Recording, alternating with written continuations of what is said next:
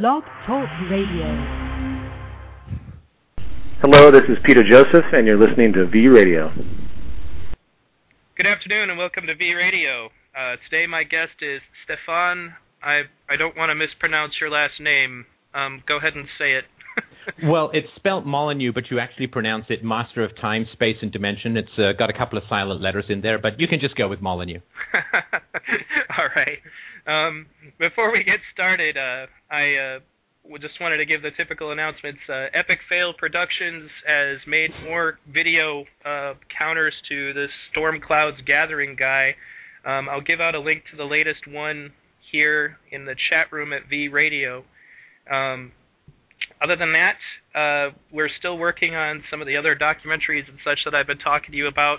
If this is your first time listening, you can check out V Radio at my website, v-radio.org. There you'll find archives of lots more shows like this one, and a list of what I call my must-see TV list is a list of free documentaries to watch on the internet that I think everybody should check out. And thank you also to everybody who has been supporting V Radio. You guys are the reason I continue to do this. Of course, I just had to develop a nasty cold the day before this interview, but I'm hoping that Stefan will be, gentle with me. I think it makes you sound sexy, so that's fine with me. Sexier than me. I'm going to have to put on my raspy voice modulator to catch up. Okay. Well, anyway, I guess now let's just have you introduce yourself. Tell everybody your background. Sure. My name is Stefan Molyneux. I am a podcast host of Free Domain Radio, which is the largest and most popular philosophy show in the world with over 25 million downloads. I've been doing this full-time for a couple of years now. Prior to this, I was a software entrepreneur. I co-founded a company and sold it and worked in a variety of executive level software positions. Before that, I was an academic. I completed a master's in history, focusing on the history of philosophy at the University of Toronto. Prior to that, I was an actor and a playwright. I studied for a couple of years at the National Theatre School. And prior to that, I was sucking my thumb and attempting to eat my toes. And before that, I was a glimmer in my daddy's eye. I'm not sure how far back I should go. Does this sort of work? No, that'll be sufficient. Although the question I generally ask my guests is, at what point in your life would you say was the precipice, the moment in which you started to think outside the box, where you stopped, just being a mainstream American Idol generation member? At what point in your life did you basically break out of the mold? Well, a friend of mine in high school was really into the band Rush. The drummer for the band Rush was really into the great goddess of smoky Russian reason named Ayn Rand. I read The Fountainhead, which led me more towards philosophy and to the Austrian economists and all that kind of good stuff. So I think I came through a pretty typical route. I have more of a focus on self-knowledge. A lot of philosophy in the modern world appears to be very outwardly focused. And I sort of take Socrates' dictum very seriously that you have to know yourself before you can know anything. And the knowledge of the world really begins with knowledge of the self, so that you can understand any cognitive distortions you have. And once you break those down, knowing the world is actually quite easy and quite simple once you get rid of internal distortions. So I've been through therapy. I'm married to a woman who practices psychology, and I am very much focused on the knowledge within that I think leads much more easily to the knowledge without, if that makes sense. So basically it would kind of be when you read The Fountainhead, you think that kind of broke you out of the typical mold? Oh, absolutely. It was certainly the most remarkable and stunning book. I mean, I'm a voracious reader of the classics, and I had already plowed through my Dostoevsky and my Dickens and all of that, and I found that stuff lyrically beautiful and psychologically insightful and wonderfully evocative, but it didn't have, I think, the muscularity of truly original moral thought. I thought Dostoevsky was just regurgitating medieval Christianity, and Dickens was just regurgitating post-medieval sentimentality. And when I came to Ayn Rand, I found it just an incandescent illumination of a moral passion I'd never seen before and never experienced before, and that led me towards atheism, and that led me towards a respect for voluntary participation in free market exchange of goods and services, and all of those kinds of good stuff. And then when I was in school, of course, I studied many more of the classics. I went all the way through, the pre-Socratics, through Socrates, Plato, St. Augustine, Aristotle, and Nietzsche, and all of those kinds of good guys. And I found that working with those philosophers within the framework of reason and evidence was a very powerful but sometimes startling experience. So that's my brief journey, if you can sum it up, if I can sum it up that way. Well, yeah, that's very. It was quite a lot of information in that. Actually, I guess you probably get asked that question frequently. I've already told my listeners, but basically, ironically, what brought me out of the stupor, I think, was a moment in particular where a friend of mine linked me a YouTube video of Ron Paul debating with Rudy Giuliani, and he goes up to say, they don't attack us because they're free. They attack us because we bomb their countries and sanction them. And I just kind of sat there with my mouth open going, did he just say that? Like, wow, he told the truth. And, right. I had always been, really open-minded and all that. I was never a joiner. I remained myself basically strictly independent for a long time. And that was the first time anybody had really, maybe, take a double take and get involved. And that whole story weaves around in different directions, but needless to say, that got me involved at least in believing that, we needed to think of new thinking to fix the problems. The 9/11 thing to me was a remarkable opportunity for the basic extension of human empathy.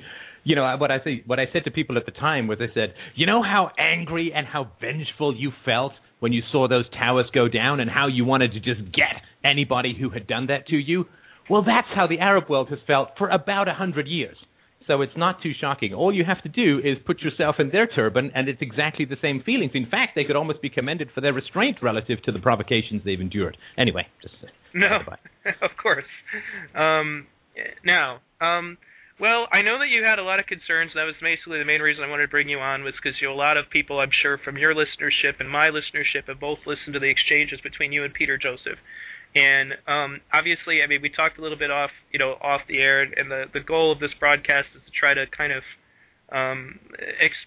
basically come to some agreements and understandings about, different things that people feel, about your school of thought and about my school of thought. So I'm going to go ahead and let you, put me on the hot seat, so to speak. And what is the first concern that you'd like to address? Well, if you don't mind, I'd like to start by telling you what my understanding of the Venus Project is, because I get a lot of people who write to me either on YouTube or in my inbox or on my message board who say, Steph, man, you just don't get it. You're stuck in the old way of thinking. You're too heavily invested in the monetary system. You don't get the Venus Project. And look, if I don't get the Venus Project, then I'm criticizing a shibboleth, and I don't want to do that. If I'm going to criticize something, I want to make sure that I understand it first. So I was wondering if I could just spend, a minute or so telling you what I understand about the Venus Project, and then you can tell me where I've got it all ass backwards if I have. Absolutely, as long as you don't mind me pausing them as we go, because I'll never remember all of them. No, listen, absolutely. Just interrupt me wherever I go astray. You let me know. Mm-hmm. Okay, so I'm not going to focus on the criticisms of the existing system, which I scarcely can even call a system. The existing war of all against all in a highly predatory, semi-fascistic democracy. I'm not going to focus on those criticisms because we share them, and let's try and figure where we have points of disagreement. But the problem the problem that the Venus Project is trying to solve is the unequal distribution of resources within the world. It is the overconsumption based upon the stimulus of the ever-cyclical and ever-increasing capitalist economy that makes people unhappy and causes us to consume far more of the Earth's resources in a very unjust and unequal way relative to how they could be distributed. And also, it's a lack of utilization of two key new technologies that have emerged in the 20th century, computerization and robotics. And so the approach of the Venus Project is to say, look, let's not deal with everything that we've inherited and just try and tinker with it. Let's pretend that, we're starting with this new world. How is it that we're going to organize things? We have the information now available to us through sensor technology, through communications technology, through computerization technology. We have the information available to us now to rationally plan the human economy so that it serves the needs of everyone, not just a few. So you don't get a few mutants out there with $1 billion to their name and millions or billions of people out there scratching out subsistence living on $1 or $2 a day. That is clearly insane and absolutely unnecessary. We have an economy which is based upon fiat currency and debt and predation and roping people into working to pay interest on money that has been lent to other people, all of which is completely monstrous. If we have a rationally planned economy, we can get rid of about 75% of crap sewage cleaning jobs. We can have people freed from serving people coffee and working on the line and so on. With the immense amount of wealth that can be created through robotics and computerization and a rational allocation of the Earth's resources, we can create a human renaissance the like of which has never been seen before, a world where people don't have to work unless they want to, a world where everybody has enough to eat and everybody has access to health care when needed, and everybody has access to reasonable shelter, where the constant stimulation of irrational demand through capitalistic advertising and marketing is diminished, so people can actually be happy with a reasonable amount of wealth rather than forever being dissatisfied because they're not as rich as the richest guy in the world. And all of that requires radical changes in our thinking. We have to re-examine and abandon the concept of money itself. We have to abandon and re-examine the concept of this dog-eat-dog predatory market capitalism that pits a war of all against all, that benefits the few so often at the expense of the majority, that consumes the Earth's resources at such a rate that they're going to be stripped bare in less than a generation. So it really is a very, very important end game that we're working towards, because we don't have much time left given the consumption of the Earth's resources and the growing inequality in wealth within the world, which leads to crime and wars. The stakes couldn't be higher. The time couldn't be shorter. Action needs to be taken now. Is that a fair summation of where the project is coming from? Yeah, I'd say that was pretty good, yeah. Was there anything that I completely missed? And you know, I have convinced myself because that was a pretty good speech, but I'm on board, booby, let's go. Well, there are a couple of things that tend to get glossed over, and I think that part of the reason why is because for us it's kind of a foregone conclusion, but because it isn't spelled out in big giant neon sign letters, the Venus Project does in fact value the non-aggression principle. That's not stated well enough everywhere, and that leads us to a lot of people just kind of putting together their own versions of it, or maybe they see, he said the word share, he must be a communist, which means he must be a fascist and all that other jazz, when we don't believe in any of that. We basically believe in the force of ideas. I present this idea to you, I demonstrate what I can do with it scientifically, and if I can't demonstrate it scientifically, then it wouldn't be part of my jargon anyway. And sorry, just to reinforce that point, I did see a video with Jacques Fresco, which for those who I'm sure everybody is aware, I think he was the originator of the Venus Project in the 70s, if I'm right. Mm-hmm. He was explicitly stating that the goal of the Venus Project is to create such wonderful communities that through the process of just being more attractive to everyone than the lives they have outside, that people will voluntarily want to join these communities, that force will never be used to compel people into these communities, that it really is a social experiment that is designed to lure people in through tangible benefits rather than force them in through any threat of violence. That's very true. Thank you for pointing that out, because now that they've heard it from you, they'll know I didn't make it up. But yes, it is about presenting a concept. And the example that I usually use, for example, is that if you have a better situation going on, like, for example, we have an immigration issue in the United States. People who live in areas that are poverty-stricken want to get to places where there's no poverty. So not only do we not have to go to go to Mexico, for example, with guns and force people to come here, we can't even keep them out.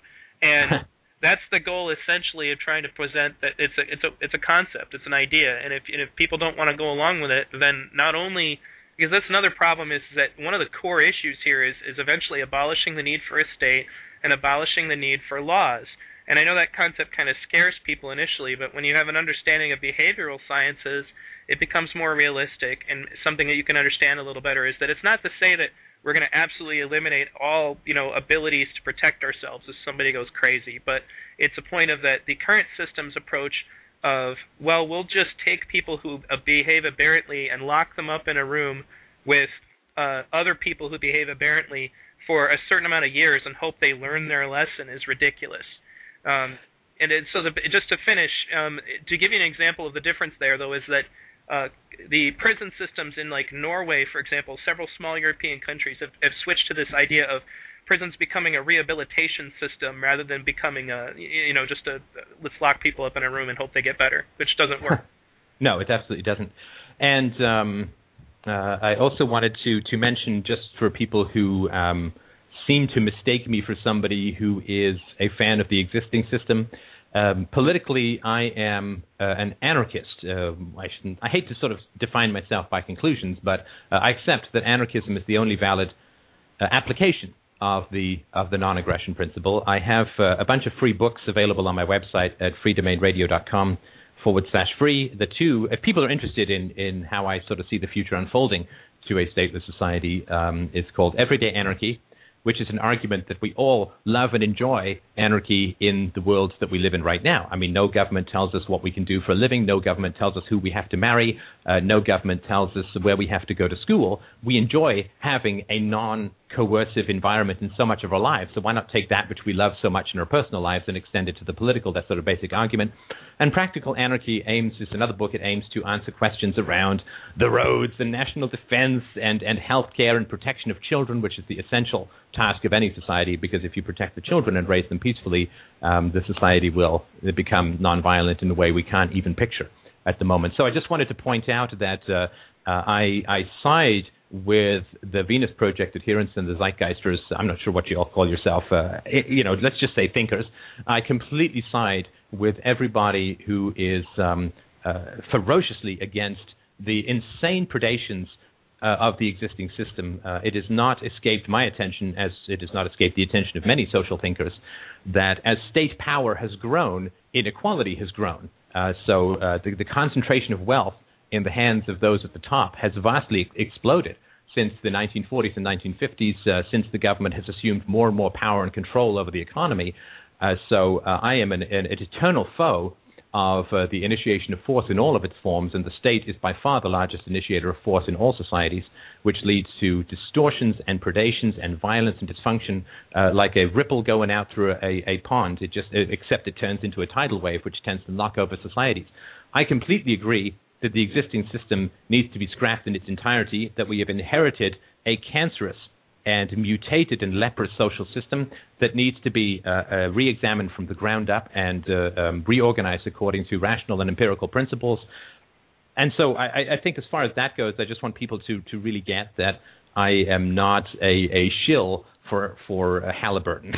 I'm not being paid to lull people into a sense of relaxation about the existing system. It is toppling, it is disastrous, it is murderous, it is abusive, it is violent, it is ugly, it is predatory, and it harms the most vulnerable in society the most and rewards those who least need protection. So I just really wanted to put that out there so people understand that we may have different solutions, and I think we do, but in terms of the diagnosis, we both get that the patient is sick and dying.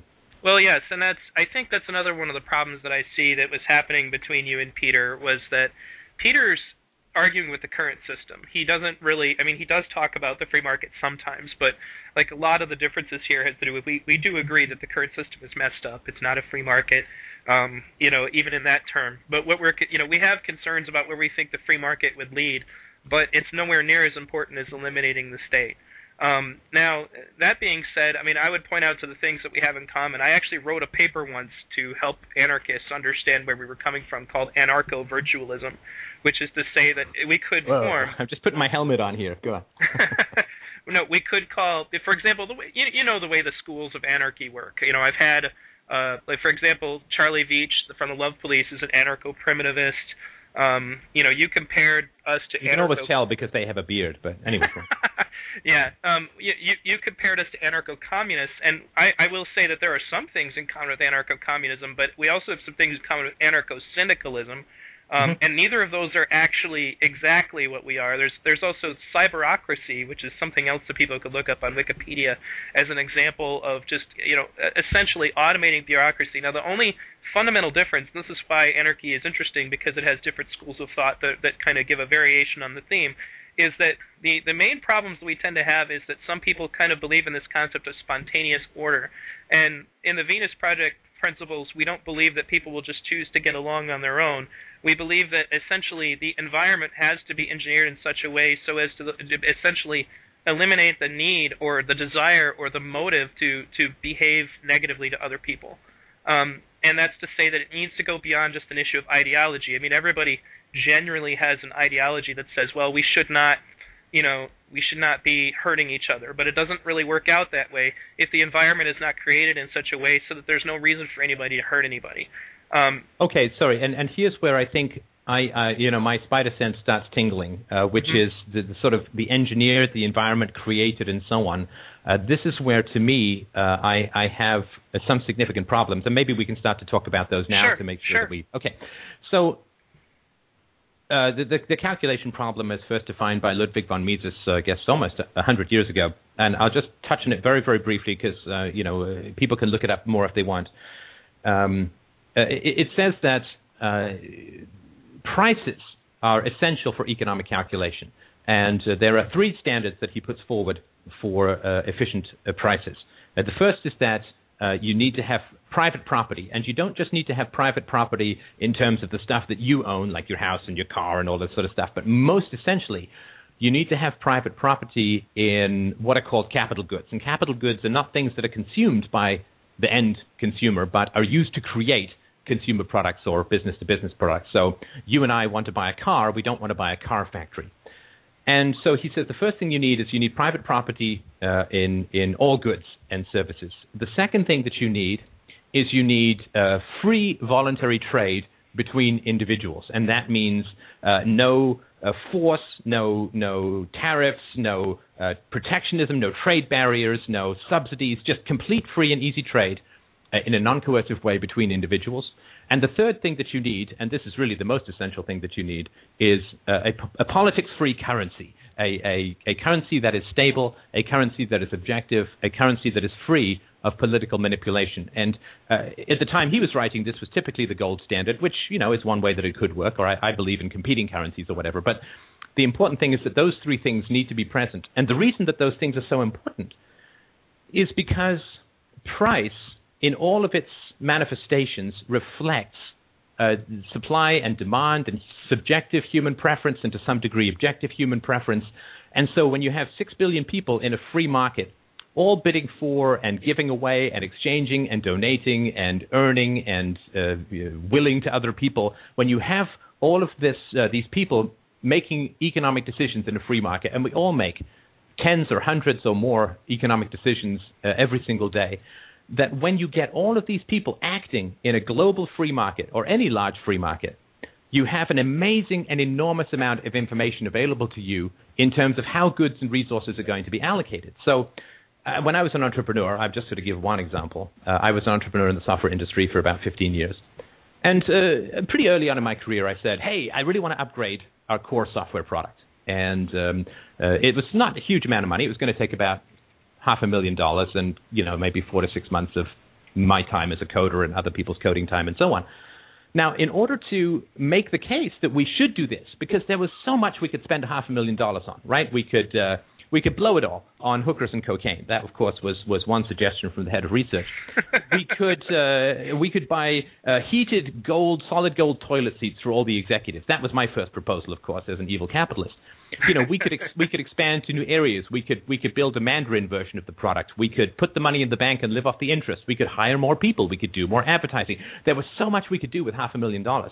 What I needed to do was to go to the board and make a presentation, and it took several weeks. I had to write a whole document saying, look, here's how we're going to spend these resources. Not only here's the return on investment we're going to get from these resources in the future, but here's how it's superior to every other option that we could conceivably have, except for the gold-plated heated toilet seats, which of course speak for themselves.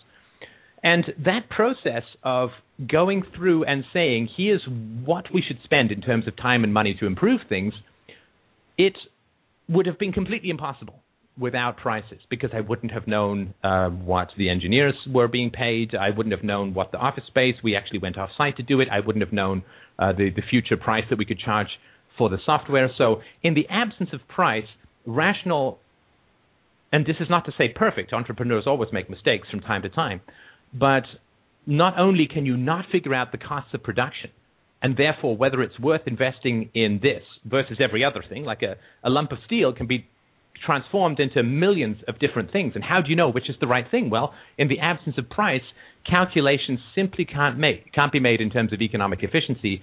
And if the calculation is impossible in the absence of price, then the addition of supercomputers doesn't make it possible. And so I'm certainly happy to hear, how my understanding of the Venus Project is flawed, or my application of this problem is flawed. But that's a fundamental issue that I see with a moneyless or priceless society.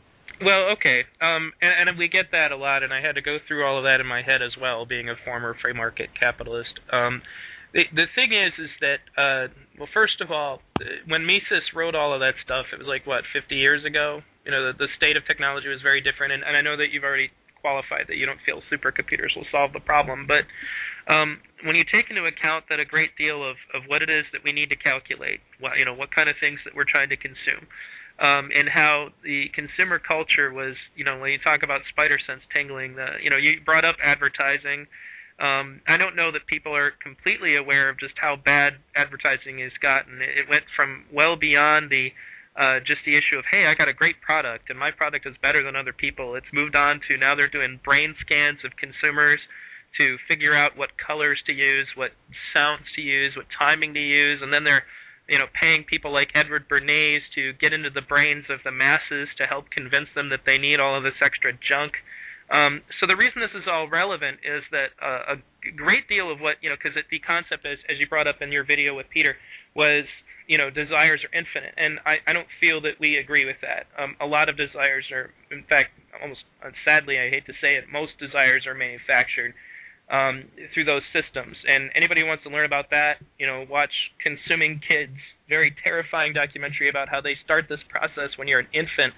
Watch Psy-War, and watch The Century of Self, in particular, to learn about Edward Bernays' role, some of the other people's roles in convincing us that, that our act of consumption in of itself was an expression of our freedom. We have been socially engineered to believe that, that that's the case, and this is how we end up with situations like the example I usually use, because it's the one that's most personal to me, is Edward Bernays convincing women that not only was cigarettes cool, that they needed them to be independent, that they were an expression of them throwing off the shackles of man, and how they, he staged incidents to create this false concept that women need cigarettes. So, and the reason it's more personal to me is my mother died of lung cancer 2 years ago. So, the concept that these people are willing to go that far into your brain, there are a lot of things that I realized, because after I became aware of advertising, for example, my need to consume, my desires went way down. I look at stuff differently now. I live a very minimalist lifestyle, and the funny thing is that to further point this out, because a lot of people would think that would make you miserable, I have shows archived actually from a lady named Tammy Strobel, and they've done studies to point out the fact that people who live lower material lifestyle actually are generally far happier, far less stressed, and generally lead healthier lives. You can find all of that stuff in my archives. In fact, I think it's the first archive show. It's why money and the stuff you buy with it doesn't make you happy. Now, all of that said, I kind of tend to look at, for example, that, if you're the manager of a store, you regulate the kind of, what you need as far as stock, obviously. How many, of this kind of widget do I need? Well, I sold 10 of them. I guess I better order more. I guess I don't really feel that the calculation problem is really as complex, especially with the advent of technology to rapidly track everything you sell. Most inventory is actually completely automated and computerized now. Now, the next point that people usually bring up is, well, then what's to stop people from just coming in and grabbing 30 televisions?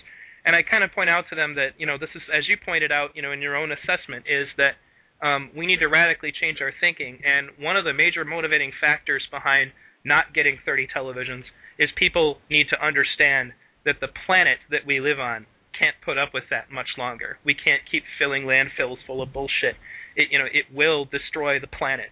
And actually, if we were filling landfills with bullshit, that would be very fertile. I think that would be called fertilizer. So let's get more bullshit into the land, but let's get less junk. Okay, I agree. But I just want to point that out. There's literal people who will write to you about this. I just wanted to know. The internet is full of nitpickers, and I happen to be one of them. I agree. So, but the point though being is that this is one of the aspects of the scare. Basically, people get scared. They think we're going to take their ability to trade away, or we're going to take their ability to consume away, and the reality is we're not going to ban trade ever. Was that ever considered? We want to make trade obsolete.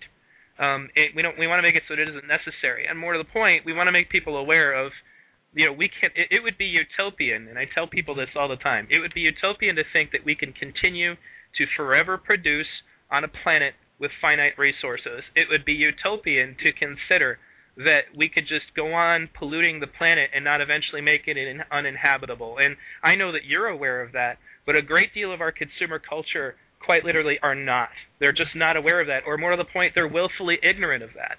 And I'm not a global warming person or any of that other crap. I don't need any of those questionable things. I know that continually dumping stuff into just take a look at our oceans.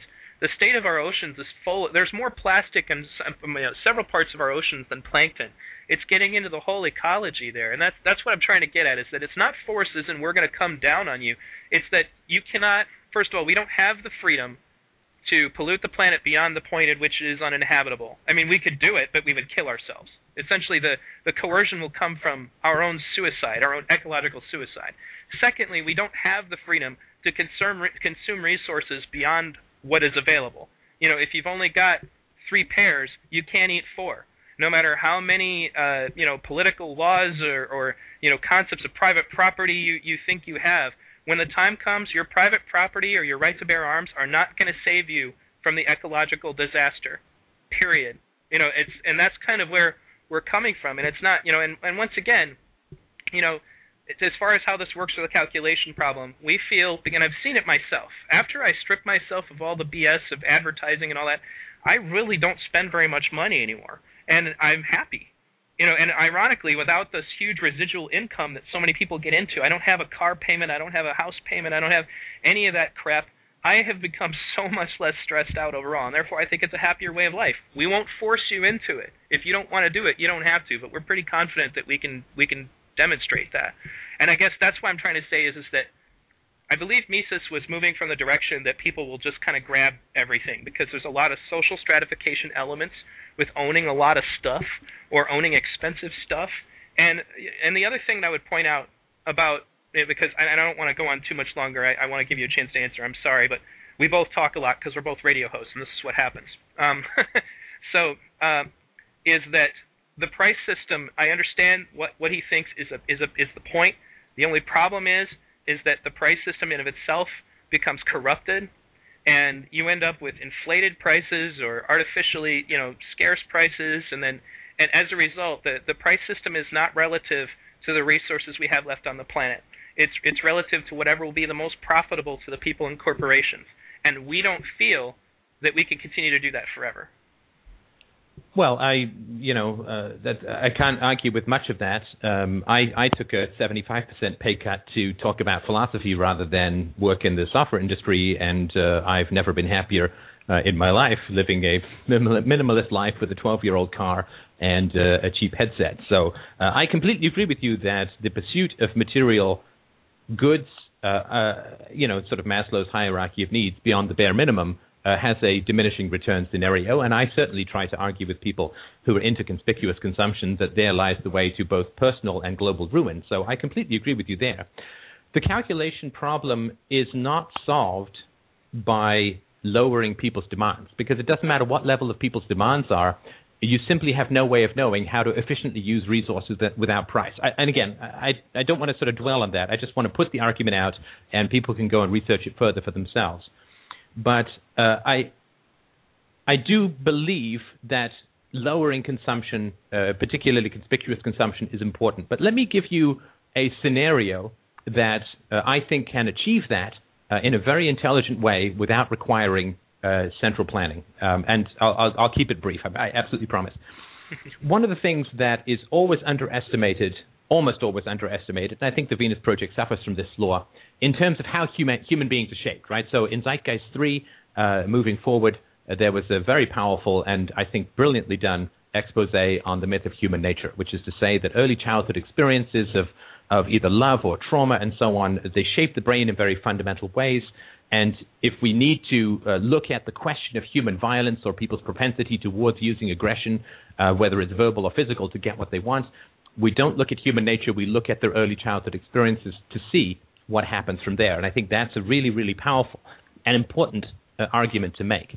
Now, what happens, though, which is sort of problematic, is that people tend to really underestimate the degree to which public school education, government-run education, which is way, way, way, way outside the free market, really contributes to the kind of dysfunction that occurs in people.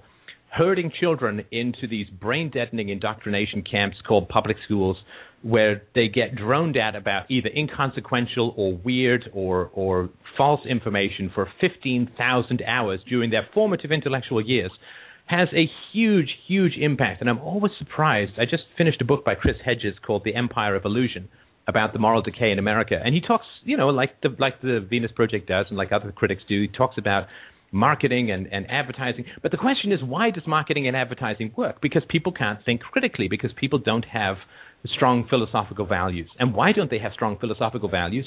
Because they're indoctrinated in an institution that is not responsive to the needs of the parents, that is not responsive to the long-term mental and educational efficacy of children, that was designed 150 years ago by Prussian lunatics to create a stable of brain-dead workers for their factories and for their armies. Well, let me interject just a little bit here. We certainly don't disagree about that at all, actually. Jacques, if you watched Z3, he talks a little bit about his experiences in school. The rest of the story, actually, ironically, is his school principal did not look down on him for saying what he said. He allowed Jacques to go research things that he wanted to, and to go study things that he wanted to, and to allow him to explore and to learn what he wanted to, and to help develop these critical thinking skills. My own mother did a lot of the same thing. I went to public school, but she went through the whole time making sure that I was aware. By the way, and then she'd hand me like a college history book. This is the real history. This is what they're going to show you. I'm not saying the college ones are completely accurate either, but she pointed out that right now they're trying to indoctrinate you into a certain point of view, and it's not a valid point of view. Be ready, be skeptical, do whatever you need to do to get out of this stupid system. So, but anyway, this is actually a really important point, and I'm glad you brought it up, because education based in critical and analytical thinking, if you've ever read Jacques' book, is crucial to our approach. It's not optional, it's crucial. Every child should be raised to have critical and analytical thinking skills. And in fact, we feel that is the best protection against any form of fascist takeover. When people conjure up the various stories of, well, what if some evil scientist tries to take over or whatever, he's going to be faced with basically a population that is extremely aware of what's going on, that probably already has their own technological knowledge themselves. That's another thing. There is no elite of scientists. Everybody could be a scientist in the world that we propose. And he's going to find himself with a bunch of people who are aware of techniques like propaganda, brainwashing, things of that nature, and it's not going to work. A lot of the, I guess basically to point out is that, yes, we absolutely are in agreement. There's no difference there. These institutions are terrible, and I've thought about, if it weren't for the fact that I had a long talk with the kindergarten teacher of my daughter, I'd be homeschooling right now. But she seems to be of the same opinion that you and I are, which I found to be very refreshing. But in any case, we don't disagree about that. But see, that, and just to point out, that is not a free market institution. It's the antithesis of a free market institution. Of course. That is a centrally planned institution that leads children, I think, basically into the hands of marketers without critical thinking, and with, depressed and anxious mindsets that are hungry for the instant hit of social approval and status symbols and gratification. It really, schools can't teach values. Public schools can't teach values, because the moment you teach any kind of rational, empirical, intelligent, scientific values, you've got every lunatic parent on the planet raining down on the school board in absolute offense and horror. Whereas if schools were privatized, then you could at least have some schools who would be teaching rational values according to the values of the parents. But schools are completely empty of any depth or philosophy or critical thinking or meaning. We agree. Or values. We absolutely agree. Yeah, but to me, that is a criticism of central planning. It is not a criticism of the free market. I just sort of really wanted to point that out. Okay, well, no, and I'm not saying that it is. I understand completely that public schools are not free market by any means because they don't believe in public, anything. That being said, I understand. The difference is that, everything that you just said are the kinds of things that Jacques says are wrong with schools all the time.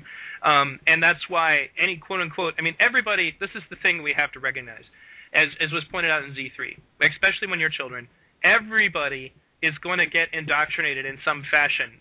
We don't like it. We'd like to try to believe that no, as long as, I'm not in the right, I have free will, et cetera, et cetera, et cetera. And nobody should ever force you to do anything. That's not the issue. But you are the product of your environment. And the fact that, in fact, those schools that you're talking about and how they affect kids are a perfect example. I was very happy to hear you refer to human nature as a myth because we get that one constantly. But those schools are you can't have a free society because it's human nature to dominate other people. It's like, right. No, it's not. And it's total BS. You'd say up until the 18th century, it's human nature to own slaves. Well, we don't own slaves directly anymore. It's human nature to oppress women. Well, we don't do that the same way anymore. This human nature is an excuse to not think. It's a cop-out. Now, and to further my point, actually, in my own personal life, for example, my children never, ever watch advertising. Ever. I use a Netflix account, and I'm very selective about what they're allowed to watch. I have a computer set up, to my TV, and not because I'm going to deprive them of choices, but because I don't want them exposed to the kind of BS that makes them think that their choices are Barbie or G.I. Joe. I don't want them brainwashed. None of that. And we talk about in our movement about that constantly. Our movement is really big on spreading awareness of that kind of stuff, and that's why. As far as the example of that, the fruit of that is that my son and my daughter don't care what toys I get them. They're happy with anything I give them. And when I go to even in the stores, they don't say, "Mommy, Daddy, I need to have this or I need to have that." They're never exposed to any of that, and as a result, I have never had to fill up their room with garbage. I can give them whatever I want to, and I do. Don't get me wrong, I do spend some time making sure they're happy, but it's amazing how different my children behave just from not being exposed to advertising. They don't see McDonald's and scream that we have to go. If right. you go to McDonald's every now and then, they don't care. So yeah, I don't want to go too far on that tangent, but I hope you understand that we're of the same mind on that. Now, as far as that being about central planning, I think that's what I was trying to say is that yes, we recognize that there is indoctrination in those versions of central planning. Our concept of quote-unquote central planning is to eliminate everything you're talking about as part of the self-defense mechanism of our system preventing any form of an oppressive state from ever taking hold. Okay, so let me get into the meat here because to be perfectly honest, I view the substitution of a computer for the market mechanism to be magical thinking, to be pretty disingenuous because it seems like an answer. I don't actually think that it is. Because computers don't do anything, right? They just sit there passively waiting for instructions. So somebody's going to have to code the algorithm that sends the goods out. Now, if nobody wants anything more than what is available, then whether you have the Venus Project system or a complete free market is immaterial. In fact, I would say the complete free market is if you can limit people's desires through rational argument, through appeals to happiness rather than stimulus, then you don't need the central computer, you don't need a centralized overhead of management, you don't need the risk of that becoming totalitarian. You could just have a free market where people are limiting their own desires. So if your argument, and I think my argument, is correct, that we can philosophically, through reason and evidence, limit people's desires for ridiculous consumption, then a free market system will handle that perfectly. If we can't, in other words, if people want more than is available to the general population, then I think the free market begins to price that higher and higher to the point where people die off, because their desires will die off. Because parents, for instance, don't want their children to be buying all of this stuff. And so in a school system, I would send my kids, in a free market school system, I would send my kids to a school, if schools even existed in the way that they do now, which I doubt, but let's say they do. I would send my daughter to a school which taught her that, stuff is not going to make you happy and what matters is human connection and love and a reasonable amount of material comfort and so on.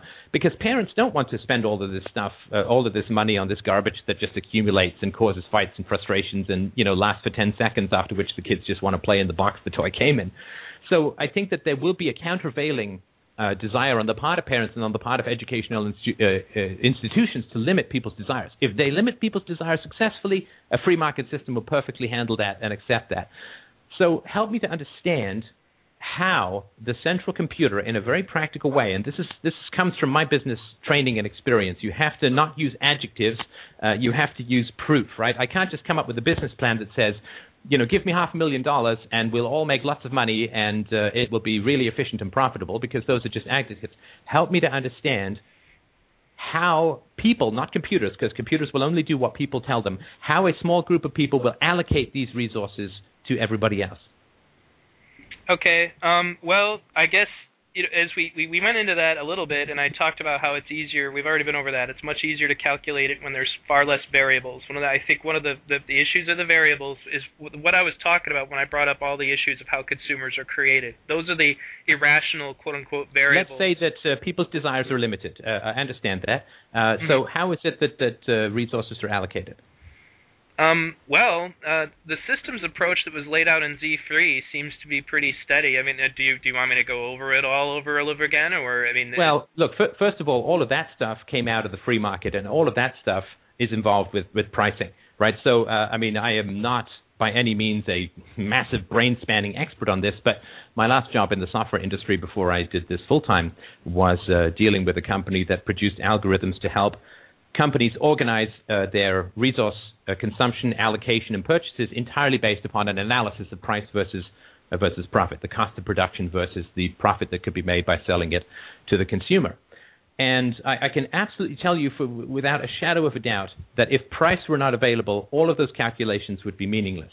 So in the absence of price, how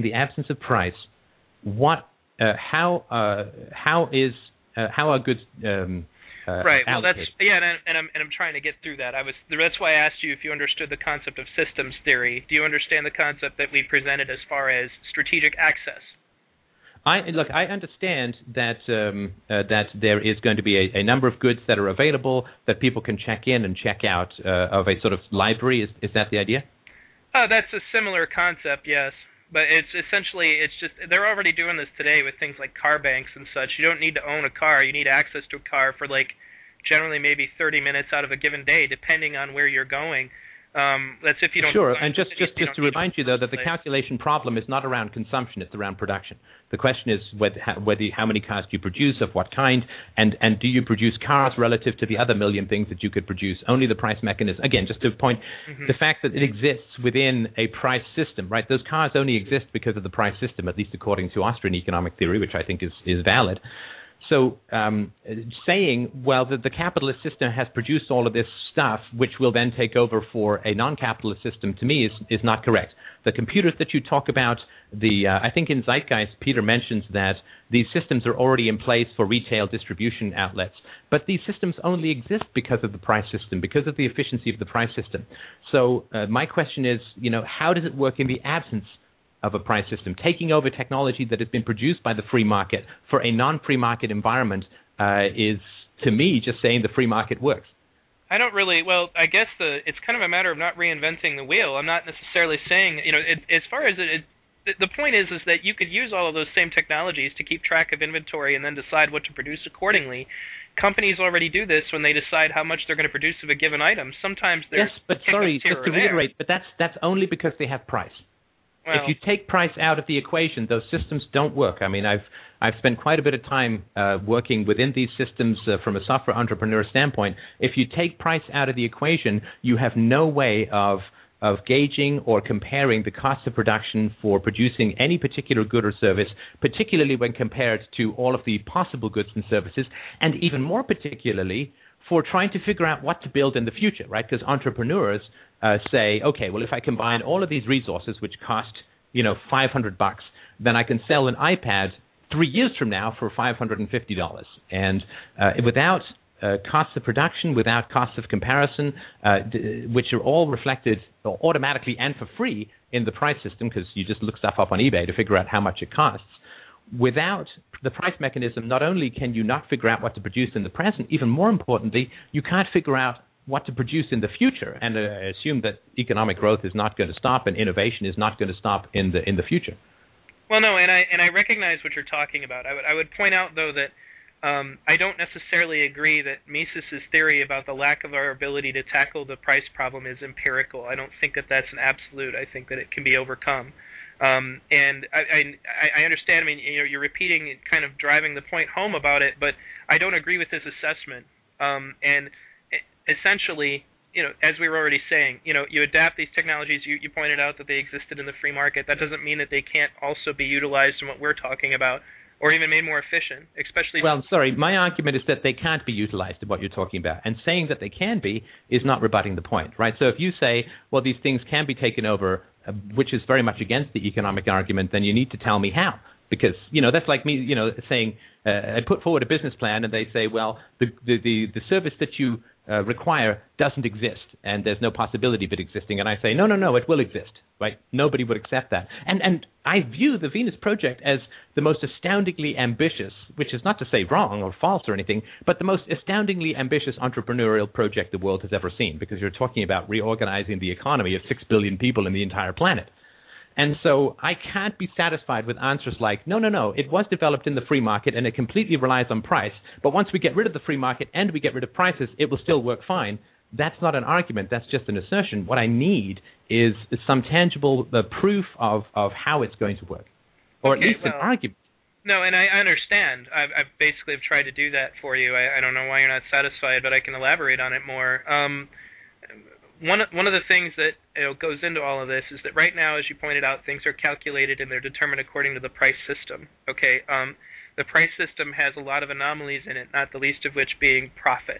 That obviously the person producing an item needs to try to get something more out of it than they put into it, and none of those things need to be necessary anymore. What exactly would stop us from just calculating the resources involved, based on that, and take the profit element out of it and just produce things, essentially beyond wholesale, produce things exactly what they're needed for, and then go from there.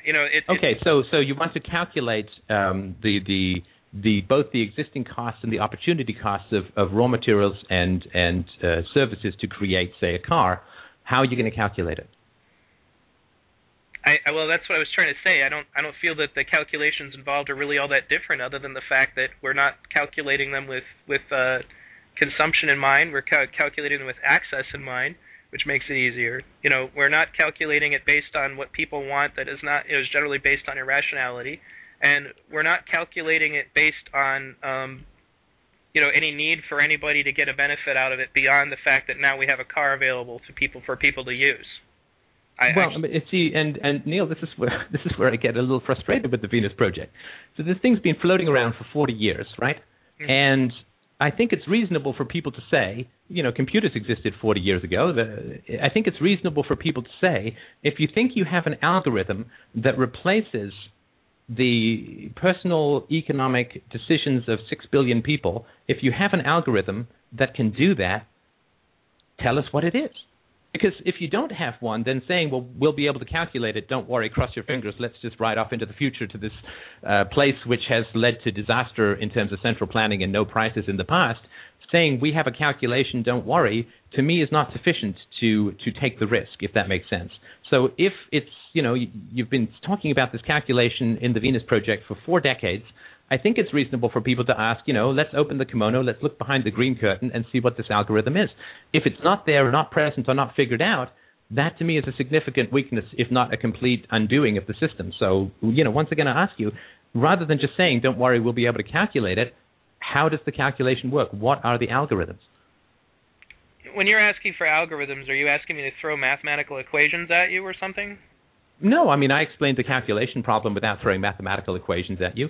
I think that, there's been ample time and ample opportunity. The Venus Project didn't come around yesterday.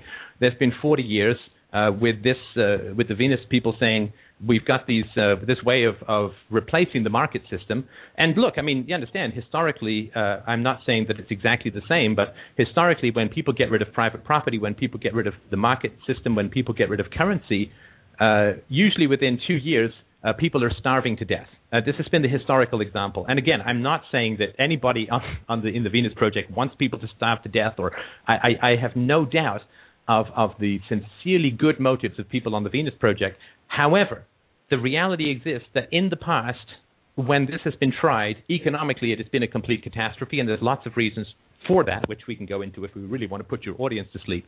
But if you're going to say, let's go back and try this thing called no property and no prices and no money, if you're going to say, let's go back and try this again, I need more than the magic word called computers and calculations to believe that the problem has really been thought through. I need to have some understanding of how goods are going to be allocated and how resources are going to be allocated other than, don't worry, there'll be a computer and some calculations. That's not an answer.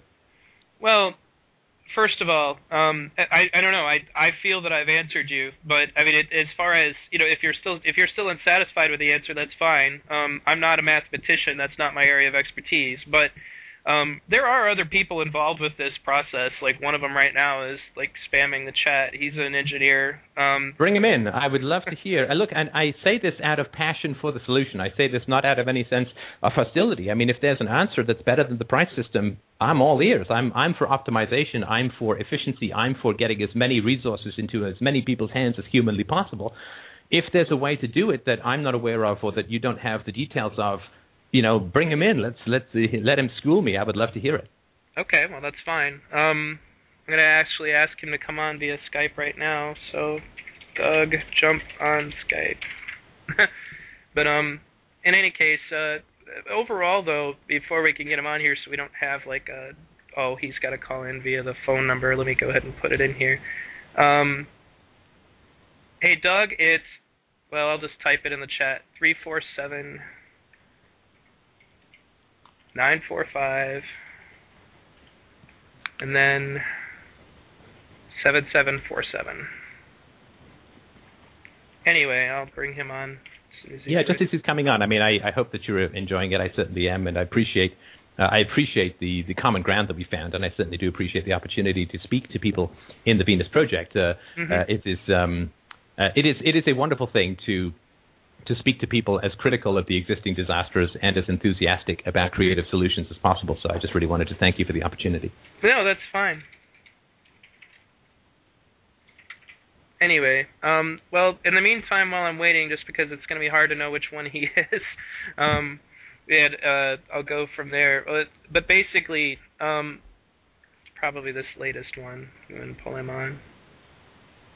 And it may be worth, I mean, if you do have people who want to call in, I'm certainly happy for us both to field whatever people have to say, because this really should be a more collective discussion. Yeah. Doug, did I just enable your mic? Is that you? I'm going to say that's a no. Unless he's yelping something to us. I don't speak Chihuahua. Doug, not Poodle, dog. yes, because I'm British, but not Chihuahua. Doug, not dog. All right. Who let the dogs out? Anyway. Yeah. Doug, is that you? Nope, that's not Doug. That's not Doug. Can you hear me? Now I can hear you. What's up, Doug? All right, testing 1, 2. Thank you. Very good. By the way, to the audience, this is Doug. He made the brief film called Awakening. He was a systems engineer for the Space Shuttle program. I still am, for as long as the Space Shuttle still exists. All right, well, go ahead and share with us, Doug, while I continue this, because apparently my show says 2 minutes remaining, and I know that's wrong, but go ahead and talk with Stefan while you I have 2 minutes to solve the entire planet's problems. Go! All right, good. I could probably do that. The central computer system is not a control system. It's a data collection facility designed to take into account all of the natural resources of the planet so that you basically know what you have to work with. As far as who controls the distribution of resources, that's a misnomer based on the current system. Right now, who controls the distribution of resources? The companies and influences that go out, seek the land, mine the resources, create a product, and then sell it at some particular price based on demand. How is that demand derived in the first place? Either it's done by a series of studies or whatnot that judge if people want a particular product, how that product will work, demographic surveys, things like that. The exact same process would occur in a resource-based economy without the monetary price tag. You still conduct surveys. People still make notes of what they want. They can do it interactively and directly via online communication systems, keeping in mind that the entire planet is now connected to the web per se, or at least to their own local hub, their closest production center, which would be the main cities. It's local production, local distribution, and a smaller geographic terrain, whereas today we make stuff on one side of the planet to send it to the other side of the planet and boiling a whole bunch of energy in the process, and energy equals money and cost. And if you can wipe all of that out and make everything a lot more local, you would drastically reduce the price model to the point to where it becomes negligibly irrelevant. And that's exactly what the RBE does, is it dwindles the price model down so far because of abundance, because of on-demand creation. In other words, if I want a chair, there aren't 10,000 chairs made sitting in a warehouse. I punch in what I want, when I want it, and the on-site local area production facility creates that product for me based on the resources that are readily available. And because we aren't making too much of anything, and we're not making multiple demographic models of something for poor people, for middle-income people, for wealthy people, we're always just making the best levels of everything. You drastically reduce your resource waste, and you incorporate all of your recycling principles into the system. You end up negating the entire need for a price system because people can get what they want when they want it. There's no price tag on that. Oh, sorry. I just wanted to go back to what you were saying. Were you saying that corporations control resource allocations? Yeah, pretty much that and governments combined. Well, I don't mean to put you on the spot. I'm just curious if you've had any experience creating products for consumers in a free market. Yes, as a matter of fact, I've written a book, and that's a product that I created, and it's an on-demand book, basically. It's done through a self-publisher, and people, if they want it, they select and they, quote-unquote, buy it at a particular price, and then the company actually manufactures it right then and there. They don't make a whole bunch of them. They do on-demand printing, and then they send it off to the person. Well, that's not the most sophisticated. Sorry to interrupt. That's not the most sophisticated. I'm not saying that any of this makes your argument incorrect, but that's not the most sophisticated coordination of resources. That's you writing and attempting to publish it. And the reason that I ask that is because it's not true, economically speaking, it's not true that corporations, and of course I don't like corporations any more than your average communist, not that I'm calling you a communist, because corporations are bizarre, horrible creations of government legal systems. But corporations don't control the utilization of resources. It is the consumer who directs the utilization of resources through the price mechanism. So if somebody creates if Apple creates an iPad, they do so based upon anticipation of consumer demand and how much consumers are going to pay for the iPad versus how much it costs to create it. And that's how they know whether they're satisfying demand in an efficient way or not. And it is the consumers who direct, through the purchasing of various items, it is the consumers who direct corporations to pursue particular avenues of resource allocation and consumption. It's not the corporations that push products onto the consumers. I mean, if you just think of the failure of the Edsel and the failure of New Coke as two highly advertised, I think Coke spent $100 million trying to advertise New Coke, and the product completely failed because, people just didn't like it, or the Edsel also had a huge advertising campaign that completely failed. It's not corporations that determine the allocation of resources. It is the consumers. And the only way that corporations know, or any entity knows, whether or not to produce a particular good or service is because what the price the consumer is willing to pay for is greater than the cost of the resources to produce it. And without the price system, there's no way to allocate these resources effectively. Okay, in a way, you almost slightly contradicted yourself from what you said earlier in the show when you said, who dictates how the resources are distributed with the central computer and the RBE? And then you turn around now and say the people, the consumers, are the ones who dictate how resources are allocated by telling a free market. the world what they want. In a free market, that's exactly what the resource-based economy would be. The resource-based economy is a free market, the operative word being free. Nothing costs anything because the people demand or dictate what they want at their local area levels, and then that is what is produced to satisfy their needs. But it's done on a person-to-person basis. It's not done through marketing campaigns. Sorry, are you saying that, I just want to make sure, I'm sorry to interrupt you, I just want to make sure you said something quite startling to me, which is that nothing costs anything. No, it costs natural resources. That's what is measured and allocated, or not allocated, that's not the right word. That is what is accounted for, is the actual resources, the natural resources themselves.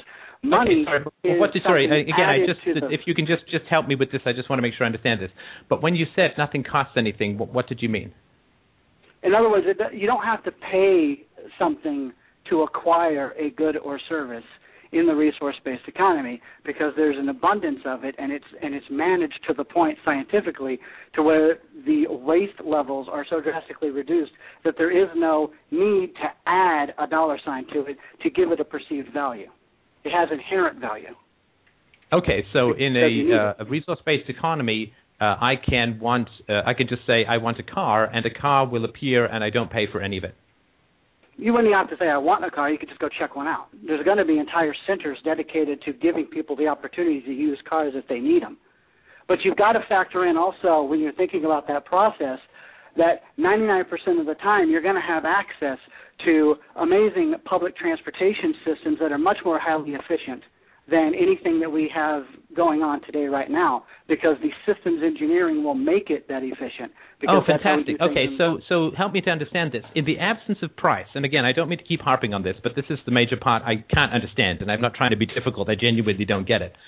When you use terms like efficient, those are terms that are very specifically economic terms, and they are to do with everything requiring fewer resources to produce than people are willing to pay for it in order to consume.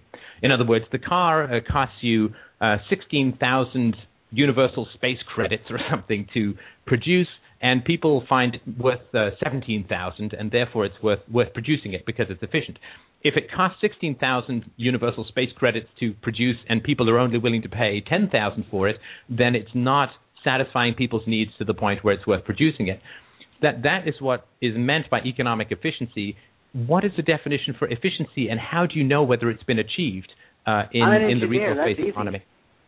Efficiency is not economic. Efficiency is scientific. There is a percentage. There is an efficiency rating that you can calculate for pretty much anything, thermodynamically, electrically, materialistically, depending upon like the material needs, the material quantifications, the tensile strength, and things like that of a particular object. There is an efficiency number that can be assigned to those. It's taught to every engineer that comes through the basic curriculum. And so that's, considering the RBE as the scientific method for social concern, anything and everything that is created is made to the utmost efficiency of the knowledge of the time that product was created for the people. In other words, it's designed to last as long as possible, to help as many people as possible. Of course, that depends on what it is. Okay, good. Sorry to interrupt. So what you're saying, you're using the word efficiency in two different ways, at least to me. So the one is efficiency in terms of low energy consumption and well-lubricated parts, and it lasts a reasonable amount of time, and that is engineering efficiency. But then you're talking about meeting people's needs or preferences, which is more around economic efficiency. And the second one, to me, is not the same as the first, if that makes any sense. So my question is not how do you make things efficient. Say you know you want to build a car. How do you make that efficient from an engineering standpoint? I have no problem. That's a technical issue, which I have no issue with, that anybody can solve it. My question is, given the Earth's scarce resources, how are they to be allocated to satisfy people's preference and desires in the best and most efficient way in the absence of price and free trade? Allow me to interject a little bit here, because I think that something that Doug pointed out is actually an excellent example, and the reason why it is engineering is because you're engineering the situation so that people's needs are more easily satisfied, even with a minimum amount of production necessary, rather than just sort of waiting around for a politician to get around to installing effective public transportation. Public transportation is designed immediately into any given city or dwelling, therefore eliminating the need for something, for example, like cars. We actually think that cars will be, only used when people need to get out of the city for one reason or another. That's an example of scientific applications to create an efficiency that eliminates a need, rather than just, it's not, this is another thing that's really important, and that's why I brought up a lot of that stuff earlier, is that we're not talking about just taking a capitalist situation and then turning it into an RBE. A lot of the situations that we're talking about, will come from an infrastructure that is designed intelligently for the maximum efficiency of the use of resources and ensuring that everybody's needs are met. That's an example. Rather than saying, well, I need to come up with a scientific problem of how to give everybody a car, I come up with a scientific problem to minimize the need for people to need cars. How do you know how do you know which is more efficient, right? So when it comes to people's mobility, right, you could have, just off the top of my head, I'm no engineer, but you could have scooters, you could have jetpacks, you could have teleportation, you could have cars, you could have public transports. Public transportation could be helicopters, it could be trucks, it could be trampolines. I mean, I don't know, right? There's so many options. Or what you could do is, instead of investing in roads and buses, you could invest in more high-speed data communications so that people could work from home and wouldn't need to do these kinds of things. Or you could example. You could have That's subways, or you could have cannons that shoot people through the sky. So my question is, how do you determine which one is the most efficient? In the free market system, not what we have now, but in the true free market system, that's pretty easy to figure out, because you'll have consumer demand, and you'll have the price of goods and services and the price of maintaining them. All of that can be made very economically efficient through the price system and through supply and demand. My question is, given the infinite number of possibilities of how to solve human problems, how does a priceless, moneyless system figure out which one is the best? Well, let me reply, and then I know Doug wanted to say something, but I would point out that although there's so many different ways to get around, science can prove which way happens to be the most efficient, utilizes the most, basically, resources most efficiently, with the ecological concerns built into that, because we don't plan to design anything that isn't absolutely ecologically safe in the first place and completely disassemblable, so that it could be completely recycled. Okay, science can prove which is the most effective means to get around. If somebody, I'm sorry to interrupt, but see, that works perfectly well within the price system. So if you have the most efficient way to get around, then you will be able to offer that to the consumer in the cheapest way possible, and everybody will flock to it. So that problem is solved by the free market. So why do we need the computer? Well, how much does the free market help the third world nations that are starving and dying to death? Do they actually have a say in whether or not you get a maglev I'd love to get to the third world, but let's just try and deal with this issue first. Yeah, I agree with him, Doug. Let's not go down that road just yet. Okay. The issue is that now I have to remember your question. Let me just rephrase it. So yes, if you have the most efficient solution, you can offer it at the lowest price. Right, so to take an example, email is more efficient than mail for most things, right? If you want to send something, and so email is free, and a letter costs 50 cents or whatever.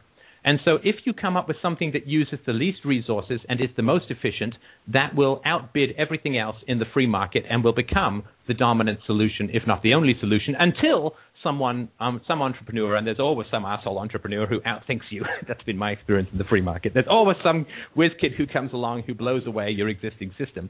And so if you have the most economically efficient, minimal use of resources, customer-friendly, whiz-bang solution, the free market will promote that through lower prices, and that will become the dominant solution. I just don't see the need for the supercomputer, because the free market perfectly reflects optimized solution in the form of price. Well, allow me to elaborate then on where I feel the free market actually causes problems along that line. We've already been over, for example, one of the problems with it is, particularly if you're going to go all the way anarcho-capitalist. Yeah, I have to get going. I'm at work, so I have to bugger off. All right, thanks, man. All right, thanks for calling in, Doug. In the anarcho-capitalist scenario, you end up in a situation where, because this is the point at which it's not efficient, because in a market system, the person who's creating all of this stuff has the desire to benefit directly from it in a profit fashion, and those things can be inflated in all kinds of different ways.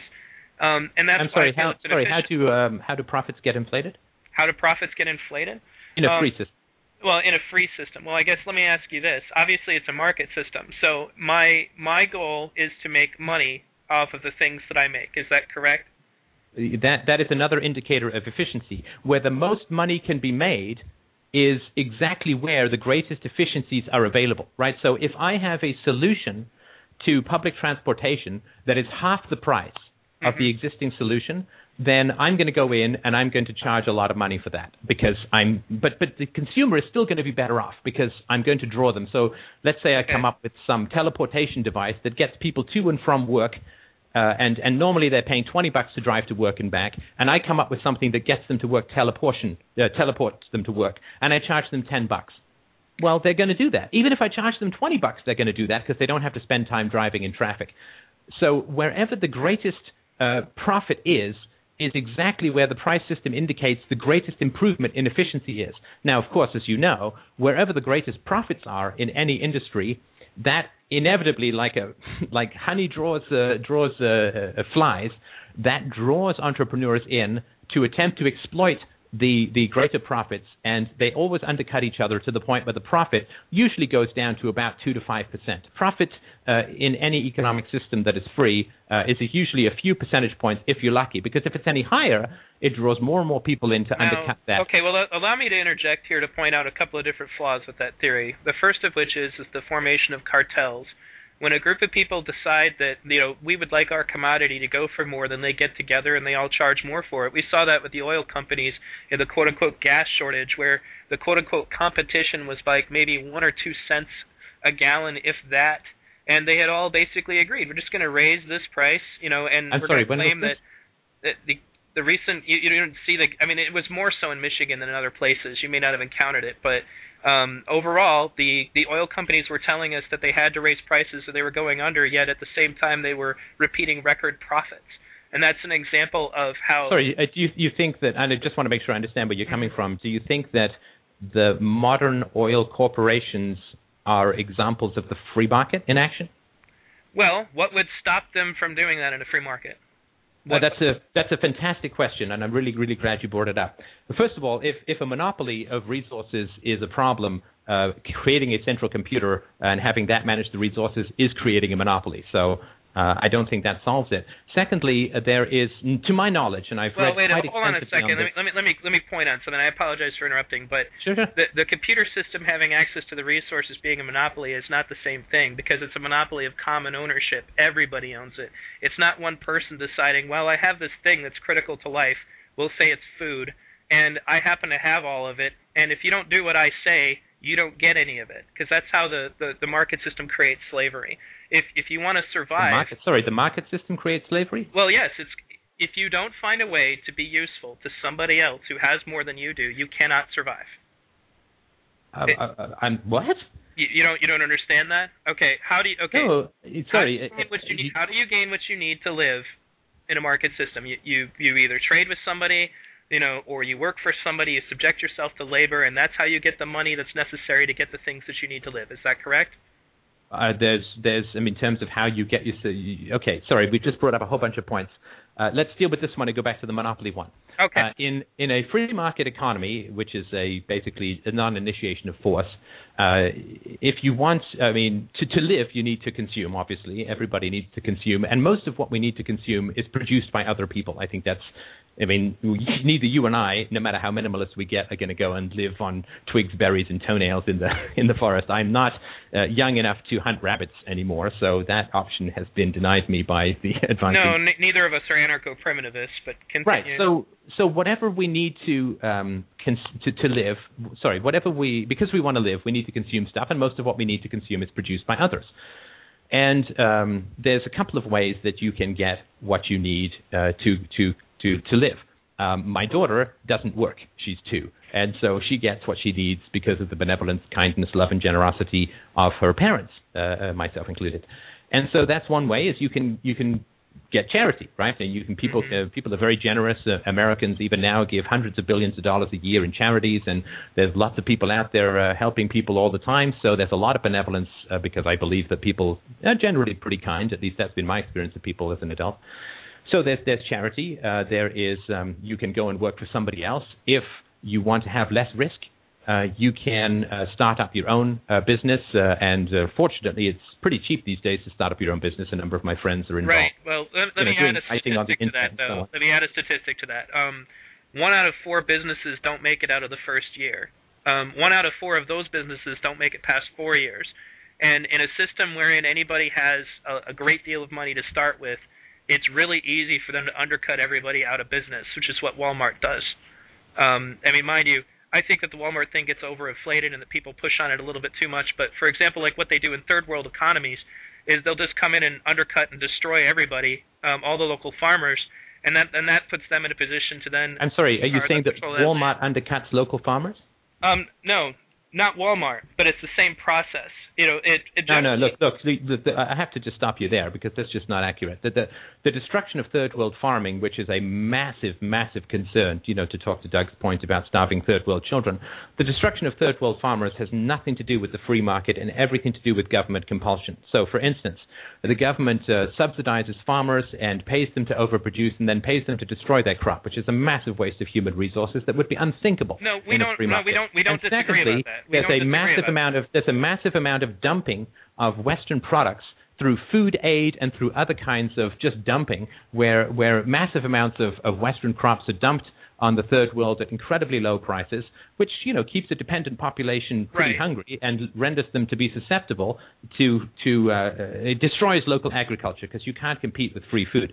And I just want to bring these things up because I'm obviously very passionate about the third world, but let's not confuse that with the free market. Now let me ask you this then, okay? Because I know that government invention is involved. Now, mind you, this is actually one of the primary. Ironically, you brought up anarcho-communists in your video. Anarcho-communists point out that anarcho-capitalism tends to lead directly back to a state because of the tendency to need to defend property rights and things of that nature. But when it comes to situations like this, even absent corporate personhood, even absent the state, I don't really understand how just a rich person could not just go into a situation, undercut everybody, take a loss, essentially for the goal of gaining a monopoly, putting everybody else out of business. That's what Walmart does. Okay. Well, no. Look, Walmart doesn't put everyone else out of business. There's lots of people that compete with Walmart and compete with Walmart successfully. There's Zellers, there's Kmart, there's eBay, there's lots of places and people. Right. Well, in order to do that, though, they've had to adapt a lot of the same things that Walmart does, including, that's why, for example, I've been trying to avoid sweatshop labor products as a consumer, doing my part as the consumer. I understand the consumer's responsibility. I wish more consumers did. That's another reason I don't feel that the consumer is enough of an arbiter, because unless you're going to make that's why we went over that, unless you're going to make all advertising illegal, inevitably the masses are going to get manipulated and buy money in one fashion or another. But that is an aside, okay? Let's go back to, I want to make sure that we deal with this question of cartels and monopolies and so on. Well, sure. The only thing I wanted to point out about the monopolies was that, we're talking about a central system having a monopoly, but it's not a monopoly that its position is for the purpose of benefiting a few people. We have this, therefore it is held in common ownership, and everybody has access to it, within reason, of course. Well, of course, there's still a computer algorithm that somebody needs to program, but let's leave that aside for the moment, because it is a very common objection to a free market that a free market leads to cartels. And this has been my pretty extensive reading. I'm not going to say that this completely clinches the issue, but let me give you the case very briefly that I've read. The first thing is that it's very, very hard to gain a monopoly in a free market. In fact, no monopoly in the free market has ever been maintained and sustained without government control, violence, tariffs, exclusionary properties, or intervention of some kind. And the reason for that is if I start a company in whatever field, and I do really well and I start to grow, and I want to start buying up all the other companies in that field. Well, what happens is every company that I buy up becomes more and more expensive because everybody realizes that I'm looking for a monopoly. And so every company that I buy, the next company that I buy becomes that much more valuable until the last company is really expensive because that now gives me a monopoly. Now, the problem is that as I'm buying up these companies, I have to pay for it somehow. And the ways that I pay for it are either I raise the prices of my goods on my customers to pay for the expansion of my business in an attempt to gain a monopoly, which actually shifts the balance to the companies I'm competing with. So I'm trying to buy company B I'm in competition with, but in order to raise the funds to buy company B, I have to raise the prices of my products. Everybody stops buying from B and starts buying from company B, which nullifies my attempt to take it over. Or what I can do is I can go into debt. But then I have to pay off that debt and the interest somehow. I do that either by raising the prices of my products or by lowering the profits that I pay out to my shareholders, which means that people sell my shares and go buy the shares of some other company that's not doing it, which crashes my share price and hobbles my business. And so there's no way, economically speaking, to gain a monopoly except one way, and that way is to use the government. and you use the government by raising the barrier to entry to new companies. You use the government to create artificial cartels and to raise regulations on other people to make it harder for people to compete with you. But there's no example in history that I've ever known of, and I've read about this stuff for more than 20 years, where a company has ever been able to successfully gain a monopoly in a free market, because every time you try to expand yourself, it costs you money to do it. And if that money is not directly profitable to you, like building a new factory, if that's what's profitable, then you have to hit your customers for that, or you have to hit your shareholders for that, which lowers the value of your company and stymies your capacity to gain that monopoly. So at least to my knowledge, theoretically it's impossible, and to my knowledge, absent of government power and intervention, it has never been achieved in the free market, as far as I know. Okay, well, this is another thing I kind of took an issue with. I'm not offended or anything, but it's just like I remember you talking about your experience in the free market and wanted to talk to other people about the free market. But how can you have any experience in the free market, or how are any of these theories, tested? Because I know you wanted to have tests for algorithms and all that. When all I ever hear from you guys is, well, we've never had a free market. Well, no, but there's degrees, right? So, for instance, I worked in the software field, and the software field is really a very liberal part of the free market. There's very little government intervention. You don't have to have a license by the government to be a computer programmer. You don't have to have a license that requires years of study to be an entrepreneur. It's the closest thing, I think, that we have to a free market, and not coincidentally, it is the area which has the greatest levels and speed of improvement and so on. And so I agree with you, but there are still laboratories. So, for instance, you can look at Hong Kong versus, North Korea, right? These are both sort of Oriental nations or Asian nations, and in Hong Kong it's very easy to start a business, and the taxes are very low, and so on. And so it's more of a free market versus North Korea, where there's almost no free market, no prices, very little money transactions, no stock market, and so on. And so you have these labs where you can compare things to, and those do, I think, provide a significant degree of information. In the same way, you can look at the fact that China, the Chinese government, which is supposedly communist, owns less of the economy than the British government, which is supposedly capitalist. Now, of course, economic theory or free market theory would predict that where you have less coercion in the economy, you have a greater amount of economic productivity and efficiency and growth, if that's what people want. And lo and behold, you find that when China lifts restrictions on free trade and stabilizes the currency and lifts restrictions on taxation and so on, that you get a massive explosion in productivity and growth in China. And the same thing has happened in India since the experiments that came in after partition in 1949 under Nehru, the socialist experiment, stagnated Indian incomes for a generation or two. When they began to liberalize and they began to allow more free trade, then lo and behold, you've got 50 to 70,000 people a day coming out of poverty in India. And so I agree with you that there is no perfect free market, but that doesn't mean that there's not gradations that we can come up with some reasonable assumptions from. Well, no, and I guess what I would say to you is that that's essentially how we feel, gradations that we can make reasonable assumptions from. It's actually kind of the direction that we're in. We also agree that it's not perfect. If you've ever watched Jacques Fresco, he makes it very clear it's not a utopia. He just feels it's a lot better than what we're doing. Now, all that being said, the free market ideology is considered fringe in most economic groups as well. I mean, so we're both coming from the same level of credibility overall. We are both new ideas. I don't even want to say new, because free market isn't new. It's just it's not really getting, I feel, a fair shake. But the criticisms of the free market concept come from the apparent lack of willingness to use any kind of scientific designations or thing along that line. And that's why I said it's difficult to prove that your theory will work, because the free market concept, as they point out in Wikipedia, a couple of other examples, they're basically basing everything on what they call logical deductions, things of that nature. Is basically just a fancy way of saying, well, we kind of guess what we think is going to happen.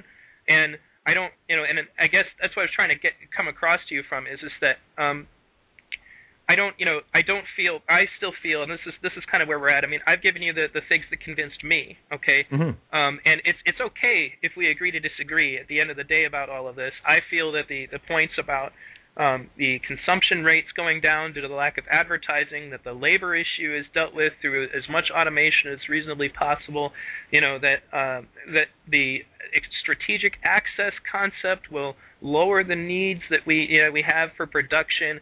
I feel that was enough to convince me that we can calculate it overall. Okay. It's okay that, and I understand where you're coming from. I have problems with some of the concepts that, as you pointed out, there are some issues that, that the free market has. That it's not just me who feels this way. There are a lot of other economists who feel that way about Austrian theory. And I don't let any of those people make up my mind for me. Don't get me wrong. But that all being said, just because I wanted to sum up what we've both said here, and I understand where you're coming from. I feel that you made a great argument, and I'm already getting more requests that people would like to hear this debate go further than we'll ever have time for in this particular episode. But there is somebody who's been wanting to be added to the call for a while, and I'm going to go ahead. Bring him on. Love to chat. All right. Still ringing. Hey, Frank. Welcome to V Radio. Hey, Neil. Thanks for having me on. Mm-hmm. Well, you had some things you wanted to say. You did some research and all that, so go ahead. Yeah, I've looked into some of the things that Mises had to say on the issue, and it doesn't seem that he actually entirely disagrees with the possibility of calculation without monetary concern.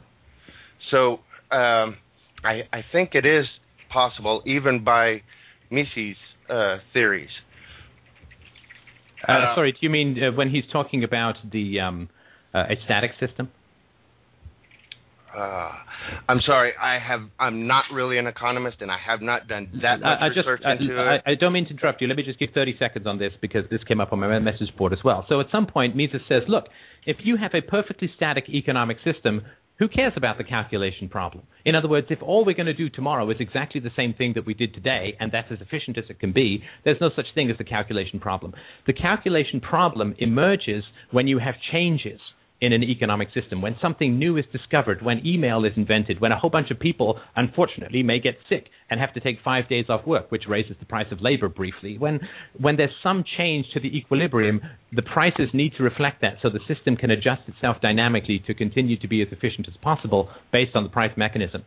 That's one aspect. The second is that it certainly is true, and a lot of people wrote to me about this and said, well, what are you saying central planning never works? I mean, we've got the American Indians lived for 50,000 years without a market system, and I think that's true to some degree, but I mean they still traded and so on, but the reality is that has nothing to do with the Venus Project. The Venus Project does not say let's go back to living like a Stone Age tribe. The Venus Project says we can have a future with all kinds of wonderful things, and so there's no way that system is ever going to remain static. So the calculation problem is going to emerge within the Venus Project system no matter what. So I just wanted to point that out for people who may have heard about that.